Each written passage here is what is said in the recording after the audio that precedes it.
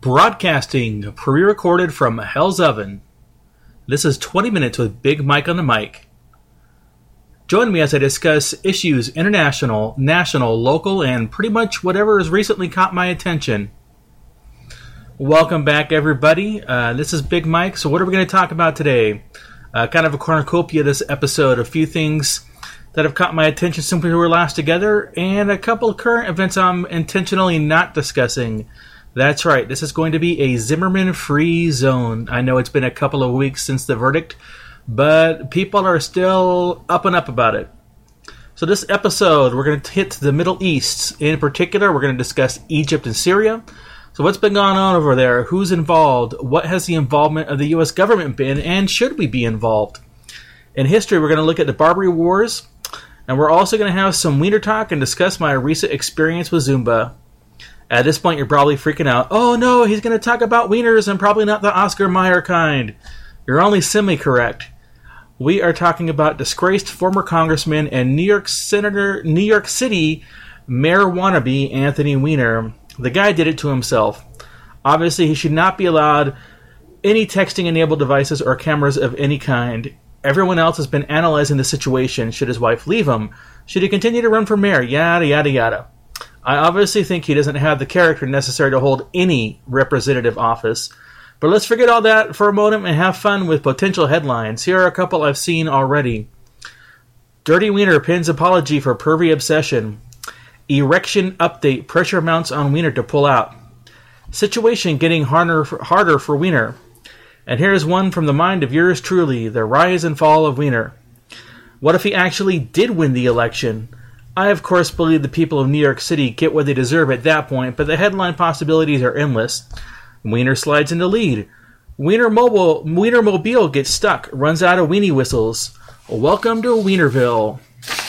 And before I forget, I'd like to thank everyone who's been listening. For those turning in for the first time, thanks as well. So I learned last week that I'm definitely not in any shape to share pictures of myself with anyone, private or public. At the urging of some coworkers, I tried out a Zumba class at the Y. It wasn't that I didn't have a good time, it was a lot of fun. It was that it almost killed me after only 10 minutes. I also saw myself in those gigantic floor-to-ceiling mirrors. Scary. I think I'm going to stick with my C to 5K and maybe sprinkle in a little Zumba now and then, but only after I'm in better shape. Of course, I'd take some Lindy 3 to 5 minutes at a time so that could take care of any dancing fix. So what's happening in the Middle East? This has been a troubled and chaotic area of the world for quite a long time. It is completely on fire at the moment, and I'm just going to focus on a couple sections of it, but I believe they're quite significant. In February 2011, the people of Egypt were rallying in the street for the end of a dictator's rule. Hosni Mubarak, who had been at least friendly to the U.S., but of course ruled with an iron fist, was forced to step down. There was a lot of concern at that time in regard to who would rise to fill the void of leadership that Egypt was suddenly thrust into, a concern of many in the U.S. and others throughout the world that have followed the history of the Middle East, in particular Egypt, were worried about the Muslim Brotherhood and that they'd push their way in, form an Islamic theocracy similar to Iran's. Of course, the Muslim Brotherhood said they had no interest in being involved with politics. U.S. intelligence officials told Congress that the Muslim Brotherhood was a mostly, quote, secular organization. Newsflash to the, quote, intelligence community. The word Muslim is in the title of the group's name. If it looks like a duck, walks like a duck, and quacks like a duck, it's probably a duck. The ancient Jewish writings, Talmud Bava Basra 3a, teach, people should not tear down a synagogue until another synagogue is built.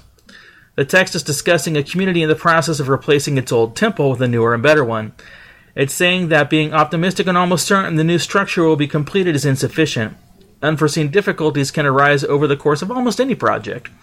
The new temple might not be ready when planned. In fact, it might never be completed at all. Accordingly, before dismantling the old temple, the community should first be certain that the replacement is already built and usable. The uprising was led mostly by young people who envisioned a democratic utopia where people would be treated equally and they could lead Egypt into a brave new world. The problem is they didn't have a transition plan. They had no structure on how to move forward once they pushed Mubarak out of office. And there were, of course, groups in the wings waiting to hijack the movement. So they had elections, and the new Peace and Justice Party, a.k.a. the Muslim Brotherhood, wins a majority of parliamentary seats, and their candidate Mohamed Morsi was declared the winner. So what did Morsi do? He suspended the Egyptian constitution and drafted a new one based on Sharia law. He began changing Egyptian law and turning himself into a modern-day pharaoh, a supreme dictator for life. Morsi simply replaced a secular autocratic rule with an Islamist one. What has been the situation for the Egyptian people since this? As Bill Kristol puts it, quote, glorious Jeffersonian revolution? Minority groups have basically been oppressed and in some cases slaughtered. Let's look at just two of these groups, Coptic Christians and women. Persecution of Egypt's Christian minority worsened under Morsi and his Muslim Brotherhood leadership. Middle East expert Raymond Ibrahim summed it up pretty well. The persecution of Copts was practically legalized, as unprecedented numbers of Christians were arrested, often receiving more than double the maximum prison sentence under the accusation that they, quote, blasphemed Islam and or its prophet. It was also under Morsi's reign that another unprecedented scandal occurred. The St. Mark Cathedral, holiest site of Coptic Christianity and headquarters to the Pope Tawadros himself, was besieged in broad daylight by Islamic rioters. When security came, they too joined in the attack on the cathedral, and the targeting of Christian children for abduction, ransom, rape, and or forced conversion has also reached unprecedented levels under Morsi. Indeed, the situation for Coptic women and girls has been the worst. Here's how it generally plays out. A family's daughter goes missing for a few days. The family goes to the police department. They are told she is no longer your concern and she is a Muslim now. This is what these men do to, quote, convert these girls and women to Islam and therefore save them. They are given to a Muslim man and raped repeatedly and told they are now Muslim and married to this man. The situation in general under Morsi's control has been atrocious. During the most recent uprising, some groups set up female-only protest zones to protect them from rape and harassment. The UN reported last month that more than 99% of Egyptian girls and women were subject to harassment, ranging from sexual innuendo to uninvited touching to rape. The report stated, quote, 99.3% replied that they have been subject to one form or another of harassment, calling the levels of sexual harassment unprecedented. Last year, British journalist Natasha Smith described the brutal sexual assault she experienced in Tahrir Square after the Muslim Brotherhood's election victory, including being stripped naked, pulled at the limbs, and violated. During the 2011 revolution, CBS News correspondent Laura Logan was attacked while reporting from Tahrir Square, and described in a 60 Minutes interview how her assailants, quote, raped me with their hands. What 60 Minutes failed to include when they aired the interview was her assailants kept calling her Jew, Jew. So for months, the recent protesters have demanded that Morsi form a national unity government. But instead of working with the people who solidified his power and appointed Muslim Brotherhood leadership, that had no clue how to run anything in government. Last month, Morsi decided on the new governor of the ancient city of Luxor. Yep, it's more than just a cool-looking hotel casino in Vegas. He selected Adel Mohammed Al-Kayat, a man with ties to the Islamic group that massacred around 60 tourists in that same tourist destination in 1997. It solidified Morsi's power with Islamists, but I doubt it was a good idea for tourism dollars. As we've seen in the last few weeks, the Egyptian people are tired of going from one dictator to a worse one. The Muslim Brotherhood knew there was trouble coming. A few weeks ahead of the protest, they fortified their headquarters building in anticipation of the protest. During these protests, some groups firebombed the Muslim Brotherhood headquarters building and ransacked it. The political protests that ensued were recognized as the, quote, largest political protest in world history. It definitely speaks to a desire of the people for change. As mentioned before, you don't get involved in changing something huge until you have a replacement built. What has the administration's involvement been in Egypt? Obama and his administration supported the people rising up against Mubarak and has provided moral, financial, and military support to Morsi and the Muslim Brotherhood. However, now that the people are rising up against another dictator, he's still supporting Morsi. It seems to me a bit hypocritical to support the people in the overthrow of a dictator, and then when the guy who supposedly won elections turns into a worse dictator, you don't support them. Maybe there's a new foreign policy boondoggle looming for the administration, particularly the State Department. According to documents discovered after the recent June 30th revolution, Morsi actually lost the election by more than 200,000 votes, but the American ambassador in Cairo, Ann Patterson, who was carrying out the wishes of her bosses in Washington, pressured the military council to declare Morsi the winner. The reason? To avoid bloodshed.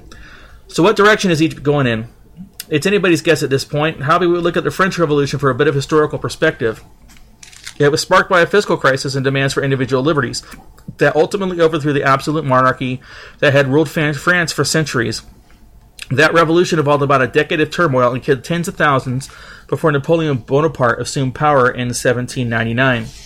So this is where Egypt may have an advantage to learn or to lean to a more American-style revolutionary solution if they can bridge their religious and sectarian divisions. The French Revolution was missing a very important component, God. Egypt is full of God-fearing people. If they can exercise the patience to allow a democratic republic to take hold with religious freedom, yet allowing said religions to help the people remain moral, they just might salvage the situation. So, how does Egypt relate to Syria other than geography? The Egyptian-inspired revolution is now being led by Al-Qaeda insurgents. Al-Qaeda is a child of the Muslim Brotherhood. All of the big Al-Qaeda leaders came from and were inspired by the Muslim Brotherhood and its teachings. Here's how it starts in Syria. The people see that the Egyptians have overthrown a dictatorial regime. They think, hey, our king and his regime is dictatorial. Let's do what the Egyptians did. The difference is that Assad responded much differently than Mubarak. Assad is fighting to retain his power and is suppressing his people with a huge military fist. He is also backed by both the Iranians and the Russians. Civilian deaths are in the hundreds of thousands, and there are now over 1 million refugees fleeing into southern Turkey. According to these refugees, the insurgent rebels are more brutal and oppressive than the Assad regime. The insurgent groups that initially started to fight in a bid to overthrow the government were more secular and democratic-minded. They definitely were not Islamist. However, Al-Qaeda and the Muslim Brotherhood are not ones to let a good crisis go to waste. Foreign fighters started pouring into Syria. The original insurgency is by far more populous than the Al-Qaeda-backed groups. However, it is not about numbers but belief and motivation. Even with the small percentage, the Al-Qaeda insurgents have managed to take control of the separatist movement in Syria. What have we learned about these Al-Qaeda-backed rebels? They are absolutely vicious. For a couple months, there is a video that's been circulating on the internet. One of the rebel leaders is shown mutilating the body of a recently killed Syrian soldier. He cuts the soldier's chest open, pulls out his heart, and proceeds to eat it. Just a couple weeks ago, Syrian Catholic priest Francois Murad was beheaded by jihadi fighters. Murad was setting up a monastery in Ghazania, northern Syria. On a Sunday, the Christian Sabbath, Islamic militants breached the monastery and grabbed him. Father Murad was beheaded methodically along with 3 other men. The video shows that they were beheaded one at a time by men holding what appears to be a simple kitchen knife. Dozens of men and boys are seen cheering on as the 3 men are beheaded. A frenzy ensued with dozens drawing out their smartphones to capture the bloody scene as a chorus of Allahu Akbar is sung. So why is the president supporting such a vicious insurgents? In particular, why is he sending arms to Al-Qaeda militants? Haven't they sworn to kill the Western way of life, in particular the United States? It comes back to why he supported Morsi in Egypt. He is supporting the Muslim Brotherhood and their causes. Of course, if you say that, you have groups like the Council on American-Islamic Relations, CAIR, calling you an Islamophobe, a phrase they created, by the way. This is a group that was listed as a, quote, unindicted co-conspirator in the Holy Land Foundation trial and reported to be a Muslim Brotherhood front group. This was the largest terrorism financing case in U.S. history. Please, go look that one up for yourself. An interesting side note is the leader of this coalition of Al-Qaeda rebel groups. He is a Syrian who spent several years living in the United States. He and his wife lived in Dallas, Texas, where she was a school teacher, and he was a prominent figure in the local chapter of CAIR. In December, he decided to up and move the family to Syria, and lo and behold, he's the leader of the Islamic resistance. So what has the U.S. involvement been? At first, the administration just said they support the people in their effort to overthrow an oppressive dictatorial regime, and the U.S. would not get involved unless Assad used chemical weapons. Unbeknownst to most Americans is that we were already running guns to these rebels through Libya, but that is a story for another episode. The administration a couple months ago claimed they had proof Assad used chemical weapons and it killed a very small number of people. I find that hard to believe, as chemical weapons by their nature kill hundreds of thousands of people. This, however, gave them the pretense to openly send weapons to Al-Qaeda. For the most part, though, the administration and the media have been ignoring it. So what has the administration been doing? Secretary of State John Kerry, ketchup boy himself, has been shuttling back and forth between the Israelis and Palestinians trying to get peace talks going again. Jonathan Tobin, senior online editor of Commentary Magazine, writes that Americans should be concerned Kerry is so focused reviving the Israel-Palestinian peacemaking track rather than the more burning crisis in the Middle East, such as Egypt and Syria. He writes, quote, though President Obama came into office convinced that he would raise America's prestige abroad, the sheer volume of foreign policy disasters going on at the same time while the Secretary of State is immersed in a fool's errand makes it appear that it has never been lower. That the Secretary of State would behave in such a manner at a moment in history when other regional crises require immediate attention graphically illustrates not only his incompetence but also that of the President. What is my final take on all this? The President and the administration are intentionally ignoring the burning foreign policy issues in the Middle East. At the same time, they are completely on the wrong side of the issues in both Egypt and Syria. We should not be involved in either. We definitely should not be sending arms to those that wish to do us harm. So now that your eyes are sufficiently bleeding out of your head, let's take a look at history, shall we? How long has the U.S. been involved in the Middle East? It goes back to very shortly after our nation's founding. How many of you know the Marine Corps hymn? It starts out from the halls of Montezuma to the shores of Tripoli. Why is it significant and where does it come from? America's first foreign war was against the Barbary States, or more appropriately, the Barbary pirates. Barbary corsairs and crews came from the North American Ottoman provinces of Algiers, Tunis, Tripoli, and the independent Sultanate of Morocco. The Barbary states captured American trade ships in the Mediterranean in an effort to extort ransom for the safe passage of sailors and goods. At the time, the U.S. did not have a navy. For 15 years, the United States paid a ransom of $1 million per year. At the time, it was about 10% of the U.S. budget. In March 1785, Thomas Jefferson and John Adams went to London to negotiate with Tripoli's envoy, Ambassador Sidi Haji Abdurrahman. When they inquired concerning the ground of the pretensions to make war upon nations who had done them no injury, the ambassador replied, "It was written in their Koran that all nations which had not acknowledged the Prophet were sinners, whom it as the right and duty of the faithful to plunder and enslave, and that every Mussulman who was slain in this warfare was sure to go to paradise." He said also that the man who was the first aboard a vessel had on slave over and above his share, and that when they sprang to the deck of an enemy's ship, every sailor held a dagger in each hand and a third in his mouth, which usually struck terror into the foe that they cried out for quarter at once. In the last year of Washington's presidency, he urged Congress to find the revenues to undertake the construction of a U.S. Navy to defend American interests on the high seas. When John Adams became president, he vigorously pursued those plans, earning the title Father of the Navy. Yet Adams was reticent to resort to a military solution, not because he opposed the use of force, but rather because he didn't think the people would fully support that option. Furthermore, he believed that even though the extortion payments were high, the increased revenue produced by American commerce in that region would more than cover the cost. Nevertheless, he longed for the change in international attitude that would result if America used military forces to defend our citizens and our rights. Because America had adopted a policy of appeasement in response to the terrorist depredations, the Barbary powers viewed America as weak. In fact, William Eaton, whom Adams had dispatched as American diplomat to Tunis, one of the four terrorist powers, reported to Secretary of State Timothy Pickering that, quote, "an opinion long since conceived and never fairly controverted among the Tunisians is that the Americans are a feeble sect of Christians. Truly, with no fear of consequence, Muslims found American targets especially inviting, fueling even further attacks." Adams truly understood the difference that a naval force would make, explaining, "It would be a good occasion to begin a navy. The policy of Christendom, i.e. of the Christian nations not fighting back for their rights, has made cowards of all the Christian nations' sailors before the standard of Muhammad. It would be heroical and glorious in us to restore courage to ours. I doubt not we could accomplish it if we should set about it in earnest." By the end of Adams' administration, extortion payments to the Muslim terrorists accounted for 20% of the federal budget. When Thomas Jefferson became president in 1801, having personally dealt with the Muslim Barbary powers for almost 2 decades, he had already concluded that there were only 3 solutions to the terrorist problem. 1. Pay the extortion money. 2. Keep all American ships out of international waters, which would destroy American commerce. Or 3. Use military force to put an end to the attacks. Jefferson discarded the first 2 options, rejecting the second as a matter of bad policy, and the first because I was very unwilling that we should acquiesce in the humiliation of paying a tribute to those lawless pirates. He supported the third option, acknowledging, "I very early thought it would be best to effect a peace through the medium of war." Jefferson offered several reasons he believed this would be the best policy, including, "Justice is in favor of this opinion, honor favors it, it will procure us respect in Europe, and respect is a safeguard to interest, and I think it least expensive and equally effectual."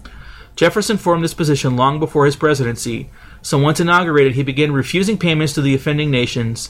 In response, Tripoli declared war against the United States, and Algiers threatened to do so, thus constituting America's first official war as an established independent nation. Jefferson, determined to end the 2 decades-old terrorist attack, selected General William Eaton Adams' consul to Tunis and elevated him to the post of U.S. naval agent to the Barbary States, with the assignment to lead an American military expedition against the four terrorist nations. Using the new American Navy built under Adams, Eaton transported the U.S. Marines overseas, and when the offending nations found themselves confronted by imminent American military action, all but Tripoli backed down. General Eaton therefore led a successful military campaign against Tripoli that freed captured seamen and crushed the terrorist forces. After 4 years of fighting, in 1805 Tripoli signed a treaty on America's terms, thus ending their terrorist aggressions. It is from the Marine Corps' role in that first conflict with Muslim terrorists from 1801 to 1805 that the opening line of the Marine hymn is derived, from the halls of Montezuma to the shores of Tripoli. So why did Jefferson own a Koran? A simple answer is to learn the beliefs of the enemies he was fighting. Recall that Jefferson had been personally exposed to Islamic beliefs when attempting to secure peace between America and Muslim terrorists, having been told by the Muslim ambassador that the Koran promised paradise as a reward for enslaving, killing, and war. Jefferson inquired into the irrational beliefs that motivated the Muslim groups and individuals warring against America. And as a matter of fact, Jefferson didn't just own a Koran. He was the one to first print it in English, so that way the American people could understand the people that they were at war with. Thanks again for joining me for another quick 20 minutes or so. I hope that you were mightily entertained while learning something at the same time. Remember to do your own research, stay informed, and never be afraid to speak out.